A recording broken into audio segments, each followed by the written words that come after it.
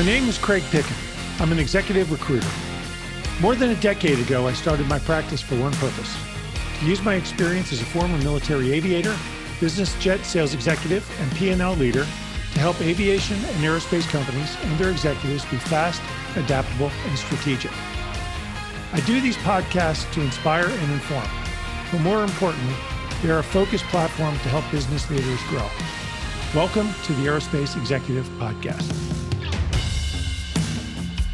So, hey, welcome back to the Aerospace Executive Podcast. I'm thrilled to have Andy Mansell on with me today. Andy is a well-known veteran of the aircraft leasing industry, commercial aviation leasing industry. He's a partner in Split Rock Aviation. But for the last 20 years, he's been both with Bullion Aviation and Aviation Capital Group. And glad to have you on, Andy. What's happening at Split Rock? Well, thank you, Craig. It's a real pleasure to be on. Busy days, the level of market disruption we have at the moment, I think, make for very busy times for folks like us. We're active on all sides of all parts of the industry. We try not to put ourselves in any corner because we seek to work with people we like on projects we like, which almost implies a level of fairness. So we have worked with lessors, manufacturers, airlines, and what's taken up most of our time now is more on the money side, on the investor side. There's a lot of money on the sidelines that's looking for a way to deploy in the industry. What's keeping you the busiest? I mean, a lot of money. A lot of disruption. A lot of airplanes parked. Values are coming down. Airlines are, in Capitol Hill asking for money right now. And I got to think you've got some people who are scared to death, and the other people are waiting on the sidelines with a pile of cash, going, "Let me in, coach." Yes, and I think when you look on the money side, the money's sitting on the sidelines. Wanting to deploy versus having a coherent strategy to deploy, I think are two different things. The easiest question for a board or a credit committee to ask someone who wants to spend a chunk of money is, how do you know now is a better time than next month or the next 6 months? And if you don't have a good answer for that, I think saying no thanks is a lot easier than saying yes please. On the investor side, I think in the US in particular, I think the majors and the large airlines have done a very good job of signaling what's going to happen if they don't get additional aid. On the one hand, you can argue that if you don't do additional aid, what was the point of the first aid? If all it does is defer the inevitable. Right. The thought that crosses my mind on that, though, especially in the US, is that it's not always as easy as selectively targeting a group of businesses, in this case, airlines. There's a huge support base that goes with airlines, from airports to all of the folks that operate in the airports to the supply chain. And do they protest and fight the fact that the aid is too specific if it only goes to the airlines? You've got a whole industry. I mean, so you bring up a good point. The CARES money, PPP, whatever they call it, kept these guys afloat through the summer. If you don't continue it, I wrote a blog yesterday. It's like burning the house down. You can allow the house to burn down in 15 minutes, but if you want to rebuild it, it takes a couple of years. Right, and there is, and unfortunately for me, I fall in this camp. I think that the bad news is actually in front of us, not behind us. Shuttering an airline is very expensive. Recommencing operations is more expensive. Yep. Shuttering the airline almost entirely again is going to be more expensive again. And the barometer for this is one of our blue chips, being Southwest. I was very keen to see what their numbers were going to be like when they did come out.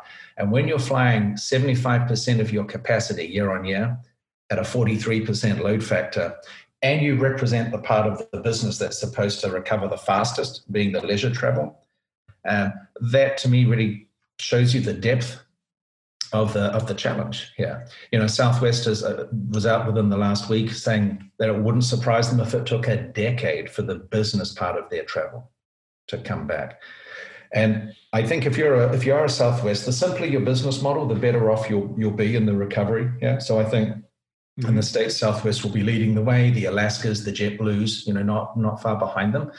But the problem for the other airlines, the entrenched legacy carriers, is there's a reason why they focus on business travel. And that's because there's not a lot of money in the leisure segment. Right. So if you are one of the majors and you want the leisure segment to carry you out of this, that to me looks like a long road ahead if that's the case. So let's talk about something different. You got Frontier, you've got Spirit, a lot of the LCCs, ULCCs. Does everybody literally have to go? I mean, does the industry moving forward? Does everybody have to go to an LCC model? I mean, American and Delta United got to focus on the business traveler because their costs are high.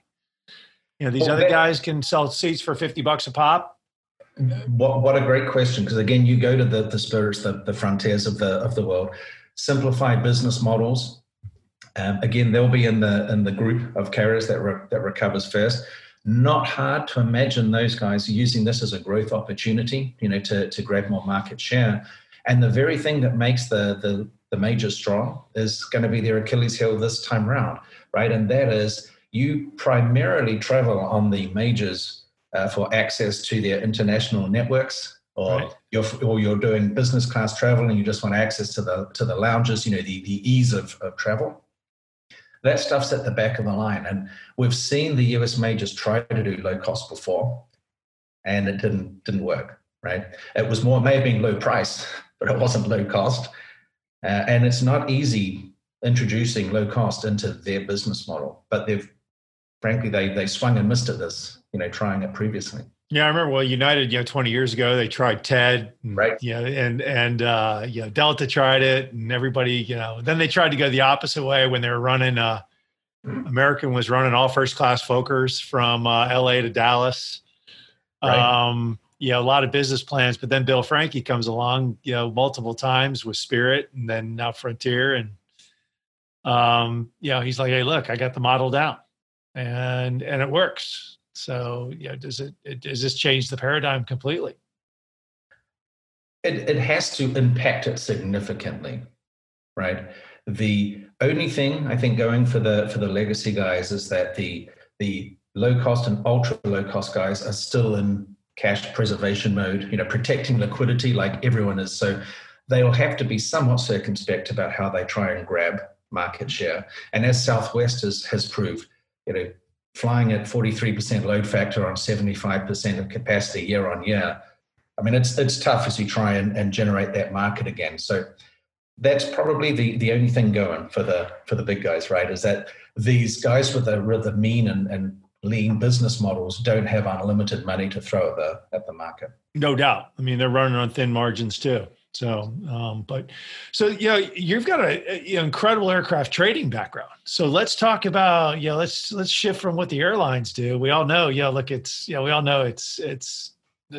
I'm very happy I'm not an airline CEO right now. Let's put it that way.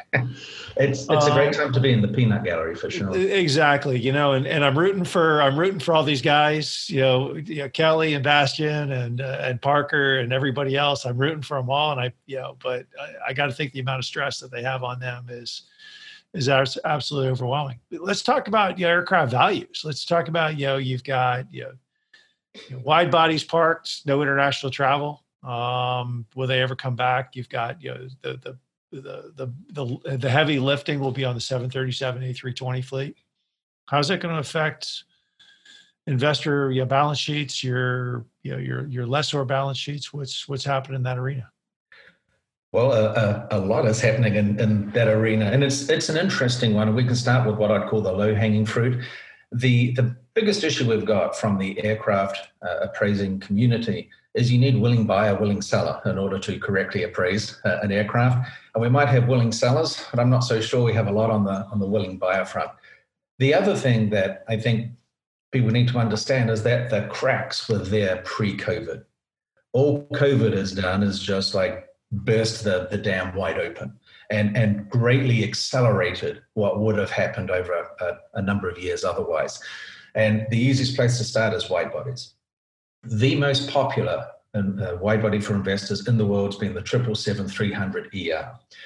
The issue with that is that as the manufacturers pumped more and more planes into the market, the old adage that these flag carriers will never push the plane out of the fleet wasn't holding true. And with the 777, one thing that is very true is that it's too much plane for the secondary market. There is a market niche to deploy secondhand 777s into, but there's not an operator base in the secondary market. Huge base in the primary market. Now with the advent of COVID, the 787-8, the 787-9 look like the right size planes. The 777 looks like a lot of plane for this market. And when flag carriers can't deploy it, who's your guy? So those planes are going to struggle. The A330 is available in abundance. There's hundreds of A330s available. That is such a supply-demand imbalance. It's hard to imagine a scenario where those values ever recover. On the A350 front, there were whitetails, brand new aircraft, pre-COVID, almost 20 of them. And that was pre-COVID.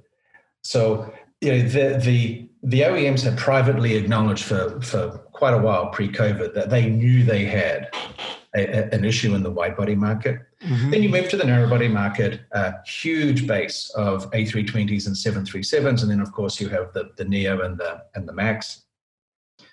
Those values will have to be impacted in the nearer term.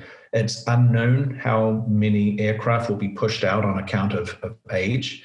But if Avalon came out in the earlier days of COVID and forecast there were 4,000 surplus aircraft in the market, of which approximately 1,000 have been retired. When you have a supply-demand imbalance of 3,000 planes, that's going to take a while to reabsorb those aircraft, especially when you put that over the backdrop of the IATA forecast is that traffic isn't coming back in the real way until 2023 or 2024. So you use that as the context. Is it easy to see values impacted 20, 30%? Sure it is. Yeah, the business jet market. I remember, going back to the financial crisis in the business jet market. I was talking to a friend of mine, a great broker. I said, "What's a G550 worth? Right now?" He goes, "I don't know." He goes, I don't know what the value is. He goes, it's only what someone's willing to pay for it. And absolutely, if I have a willing buyer coming to the table with a check in his hand, we'll entertain the offering. You saw, 30, 40%. You saw people with wide body or with heavy metal private business jets taking $15-20 million haircuts on airplanes with less than 1,000 hours on them.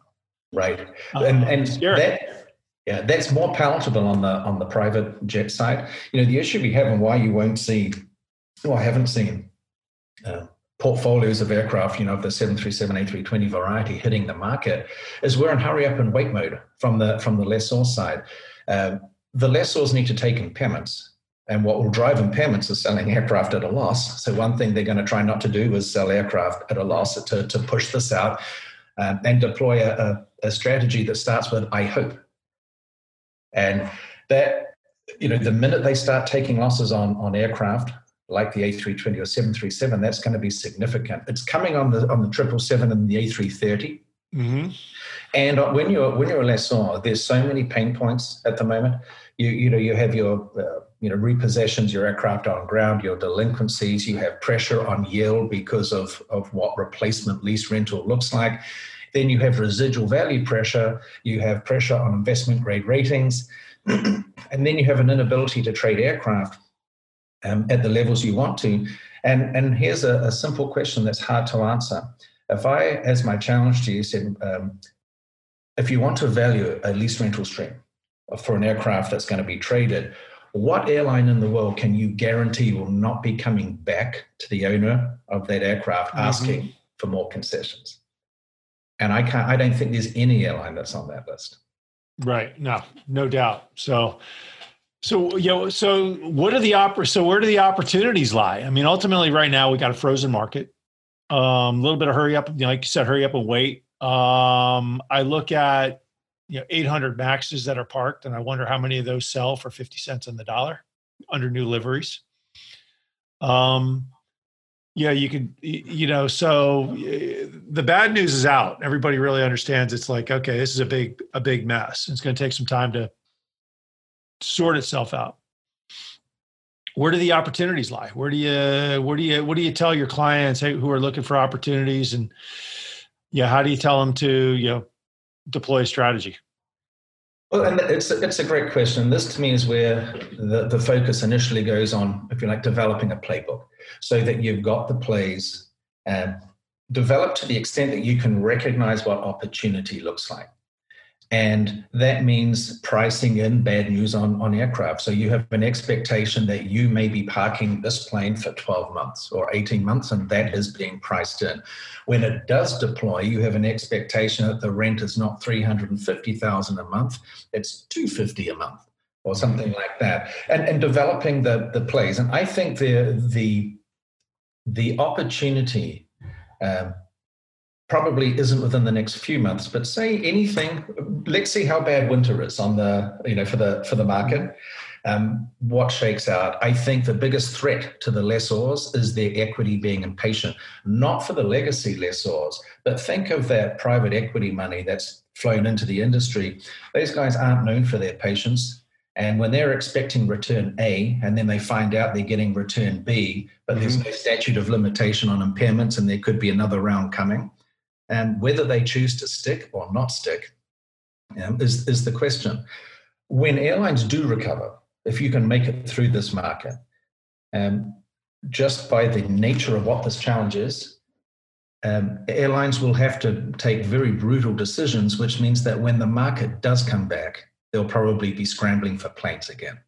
So you can expect that there could be, I call it either sort of just bubbles of real opportunity on the acquisition side, and areas of opportunity on the supply side when airlines come back. And the advantage of newer money in this space is that airlines and lessors share an identical goal, and that goal is to survive and preserve liquidity. But while their goal is identical, it's not overlapping. And that makes them really hard to be partners together. Like you're trying to place planes at the same airlines that you're fighting with in terms of resisting restructurings and the such like. Right. And that's a core advantage that new money has. You can literally go in as a positive guy, as someone who wants to be a partner because you don't have any burden of legacy with you. That's an interesting, so I see David Nealman's out there trying to start Moxie or whatever the name of his new airline is. Breeze, I think Breeze. Breeze, thank you. Andrew Levy's down in Houston trying, he's getting some money together to start a new airline. And, that's got me scratching. One, going back to your thing is that, your previous statement is, you're right. If so many people pull out of the market now, you can see a serious shortage. You've seen it in other industries where you go, hey, look, everybody bailed out of real estate 10 years ago during the financial crisis, or 12 years ago during the financial crisis. Then all of a sudden, home builders, are now in short supply. You could literally see where airplanes are now, Boeing, Airbus are going down to minimum rate production. You could see where in 5 years, people want new airplanes and there's no capacity to build them. So, ultimately, if you're patient, the returns can be unbelievably good. Yeah. And I think, look, this is on the lessor side, this is what a proven business model now is that you start after a correction, like something we're experiencing now, and you get out before the next one comes. Right. So that basically puts you on a 5 to 10 year sort of plan. I think that is if that suits an investor profile, that is the most profitable thing you can do is get out before the next one comes. And when you look at what is coming from the manufacturer point of view, the amount of pain they're going to inflict on their supply base by the huge reductions in production, this time is different because they don't have the money to save all of their suppliers. Previously, any supplier that gets in trouble just gets sucked or pulled back in-house. and that protects the supply chain. Everyone has an inward focus at the moment, which is you protect yourself first. Yeah, no doubt. That's the big difference. So the ability to ramp back up as the market recovers, that's going to be slow and painful as well. Well, it could take 18 months to 2 years just to qualify a new supplier. You think about, Triumph is out there. Triumph is struggling a little bit, and I suspect that look, I'm not into their balance sheet, and I'm not, but I suspect that ultimately Triumph will start to sell itself off in pieces. You've got Spirit out there, trying to, maybe Spirit can make a Hail Mary play and start to really consolidate and become the dominant player in the market. But it's I don't think the people that aren't deep into the industry really understand that this building airplane stuff is hard. It is. It's hard and it goes all the way to galleys and seats and the IFE, all of the contents of a plane.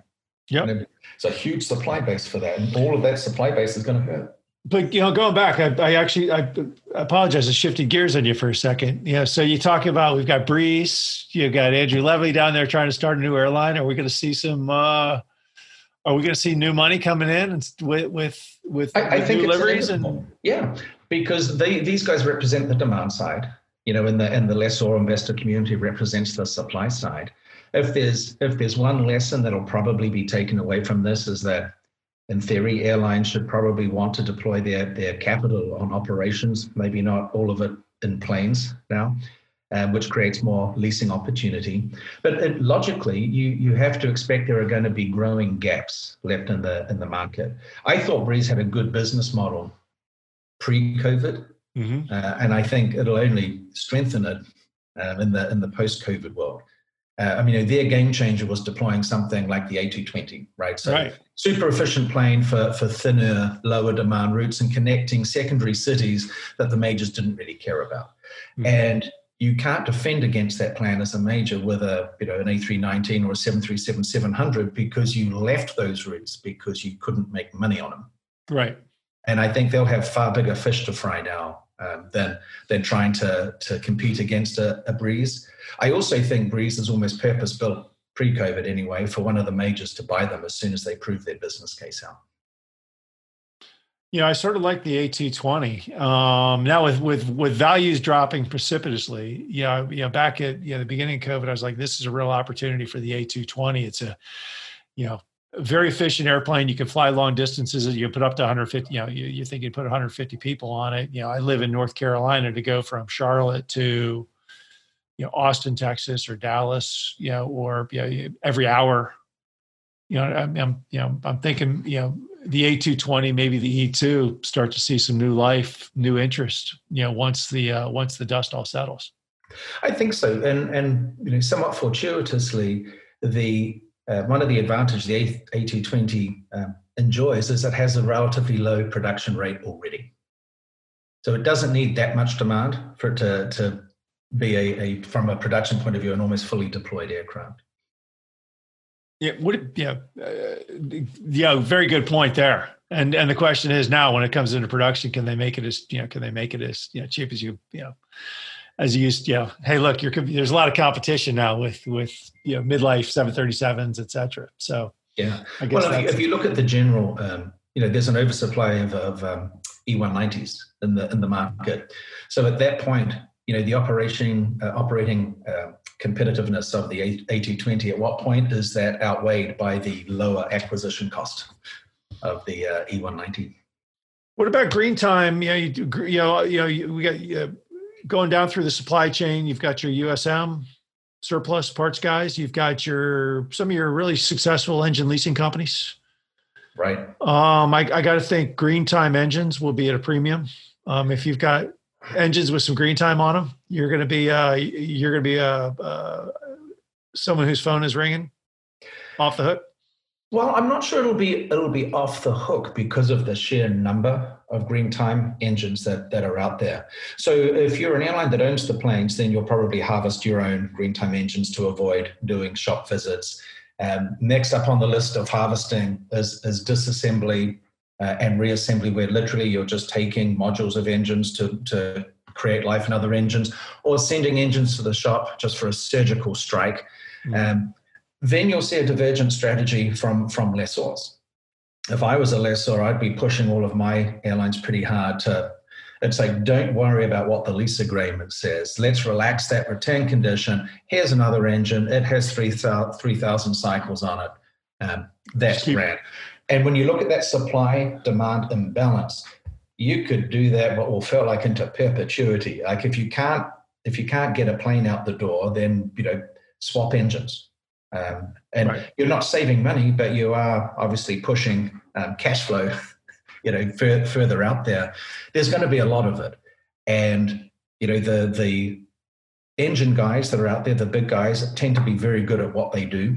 And I think what you'll see is a much bigger push towards more comprehensive fleet solutions for airlines. So stop treating this like an MSN, and let's start talking about all of your other type 737-800s or all of your A320s, and we will guarantee that every engine has at least 2,000 cycles on it, and we'll do it for this cost, either upfront per month, whatever. But the deployment of a really fulsome engine fleet solution, I think it's not new, but I think you'll find a lot more energy expended by the engine guys to make sure that their inventory is deployed as best as it can be.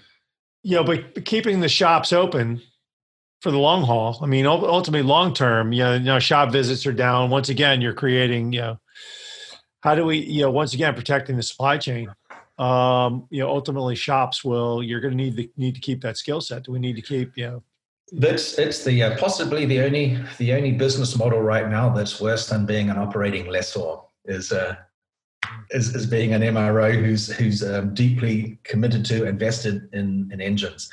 And the guy who's probably worst off is Rolls-Royce, right? So not only are you exclusively focused on the wide-body market, but you built a vertical integration model where you don't have anyone else really doing those shop visits.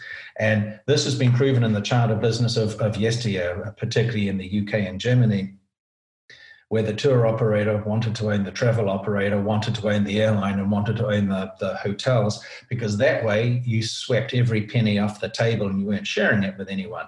Downside is when the bad news hits is that there's no partner committed to sharing the downside with you. You own all of it.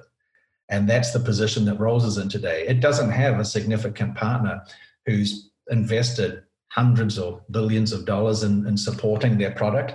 They wanted to do it all, which leaves them really, really challenged, I think. Fast forward to or jump across the Atlantic to something like a Pratt & Whitney. I was doing something with them recently, and they had an interesting take on this, is that one of the way that you can bring engines into the shop is to do upgrades for people. There's a carrot for someone, and I'm not sure commercially how big the carrot is, but to offer to upgrade engines as a means of enticing people to bring them in the shop, that I think is an interesting strategy. Well, the one thing that's interesting is, the industry's full of smart people, and they tend to get pretty crafty. Right. Everybody's like, hey, look, it's not how we did it, yesteryear, but it's a new day. The reason we have smart people in the company is to figure out how to bring some revenue in, and let's look at everything. Let's put everything on the table, and we'll look at it. Yeah. And if one of the interesting things in there, Greg, is that in that list of smart people are now auditors. And as the industry has matured, so has the auditor skill set.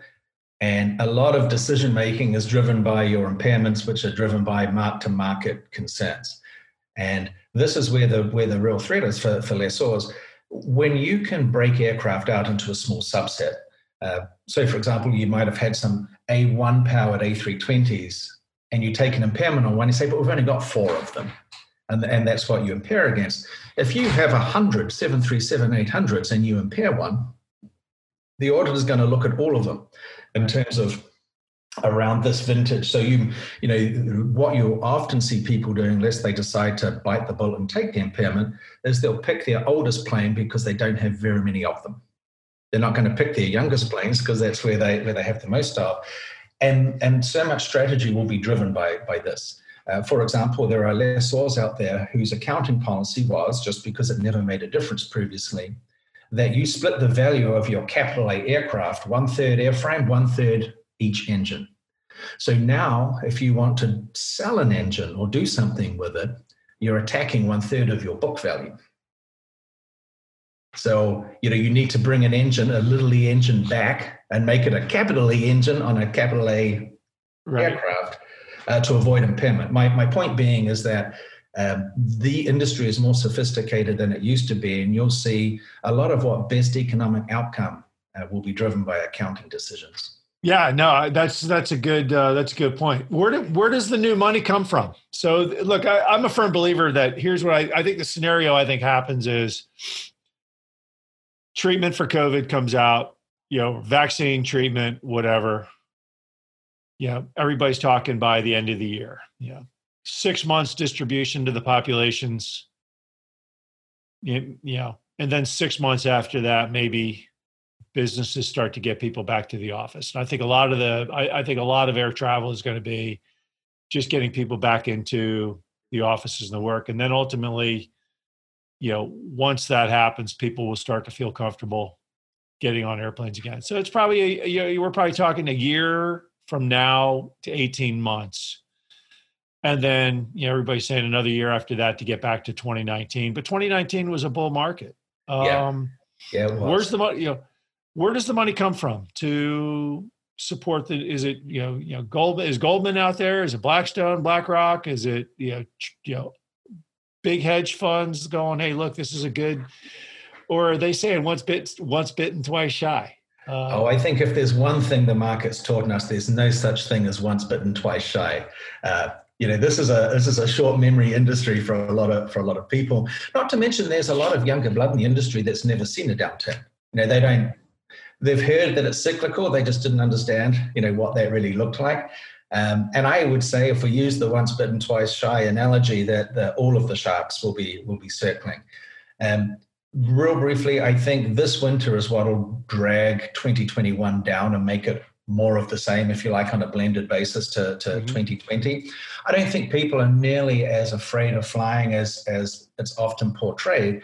I think people are just a lot more binary in the sense that you said, vaccine. Until there's a vaccine, there's not a lot of interest from a lot of people to get out there, binary thing. But I think the one thing that the aviation industry has and going in its favor, and it's not a big one, but it's most of our previous challenges and crises have been more directed at the industry. When you look at, from 9/11 to SARS to the volcano in Iceland, very aviation specific. This is across the entire economy. And when you are money, you're one of these big funds, every industry's hit. So it's a case of looking at where recovery, the elasticity or the recovery potential of an industry. Yep. And I think for the aviation industry, the elasticity of it is proven. The recovery aspect is proven. Right. And that's the attractiveness of the industry to investors. It's like, this has got to be a good time. Might not be right now. It might be 6 months. It might be 12 months, but we should be ready to go. Let's not follow the industry. Let's get in front of it so that we know what it looks like, what we're after. Yeah. And that's a little bit, I was thinking about our podcast days coming in. I was thinking, hey, look, the best time to invest when everybody's just totally deflated. So it's probably about right to bring some money and start to think about, hey, look, the blood's in the water. We'll start to pick up assets, or we'll start to think about it. But then I start to think about, hey, look, what are other ways the industry can grow? And you think about AI. Can we start to put in, AI systems that, when you buy your ticket online, you take your picture, and when you show up at, the gate, or when you show up at the security line at the airport, it recognizes your face. There's facial recognition. Just go on, go right on through. Same thing, at the gate when you're jumping on the airplane. There's Andy. We know he's in seat A, 1A. Welcome aboard.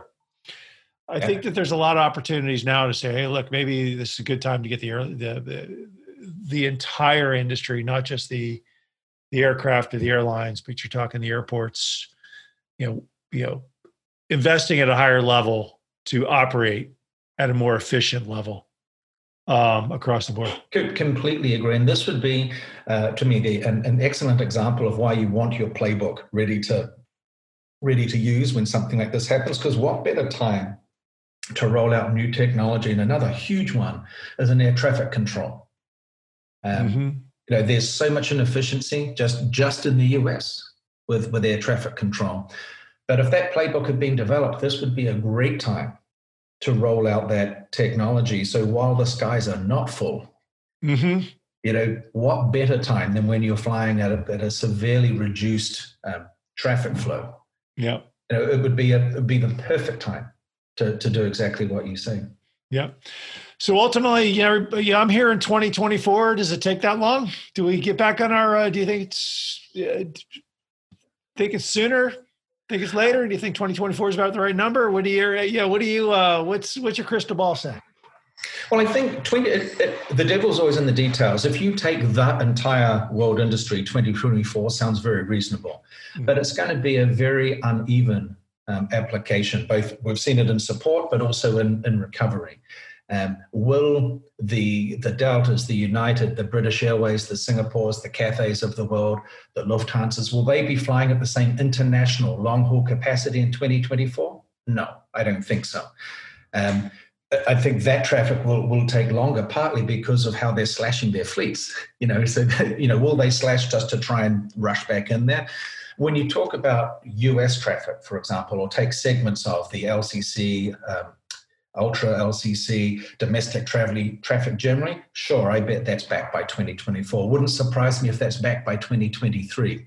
It's when you blend in long haul, and then are you talking to, just the shorter international routes, or you're really going big with these? So I think if you break all of the traffic down into buckets, some buckets will be back before, and some will take a heck of a lot longer to get back there. And part of that will have been how the airlines reacted to the crisis that they're faced with today. Right. And ultimately in the international side of the house, you've got a lot of, the high cost airlines, and they're now ultimately going, all right, we can't, our model is not sustainable. Yeah. And a big one that's out there, Craig, of course, is does one of the US majors go Chapter 11? Yeah. Or two. Yeah. And if two go, it wouldn't surprise me if three go, and then you've got a whole new playing field again. Yeah, that's probably for another. Yeah, I've heard some people say if one goes, they all go.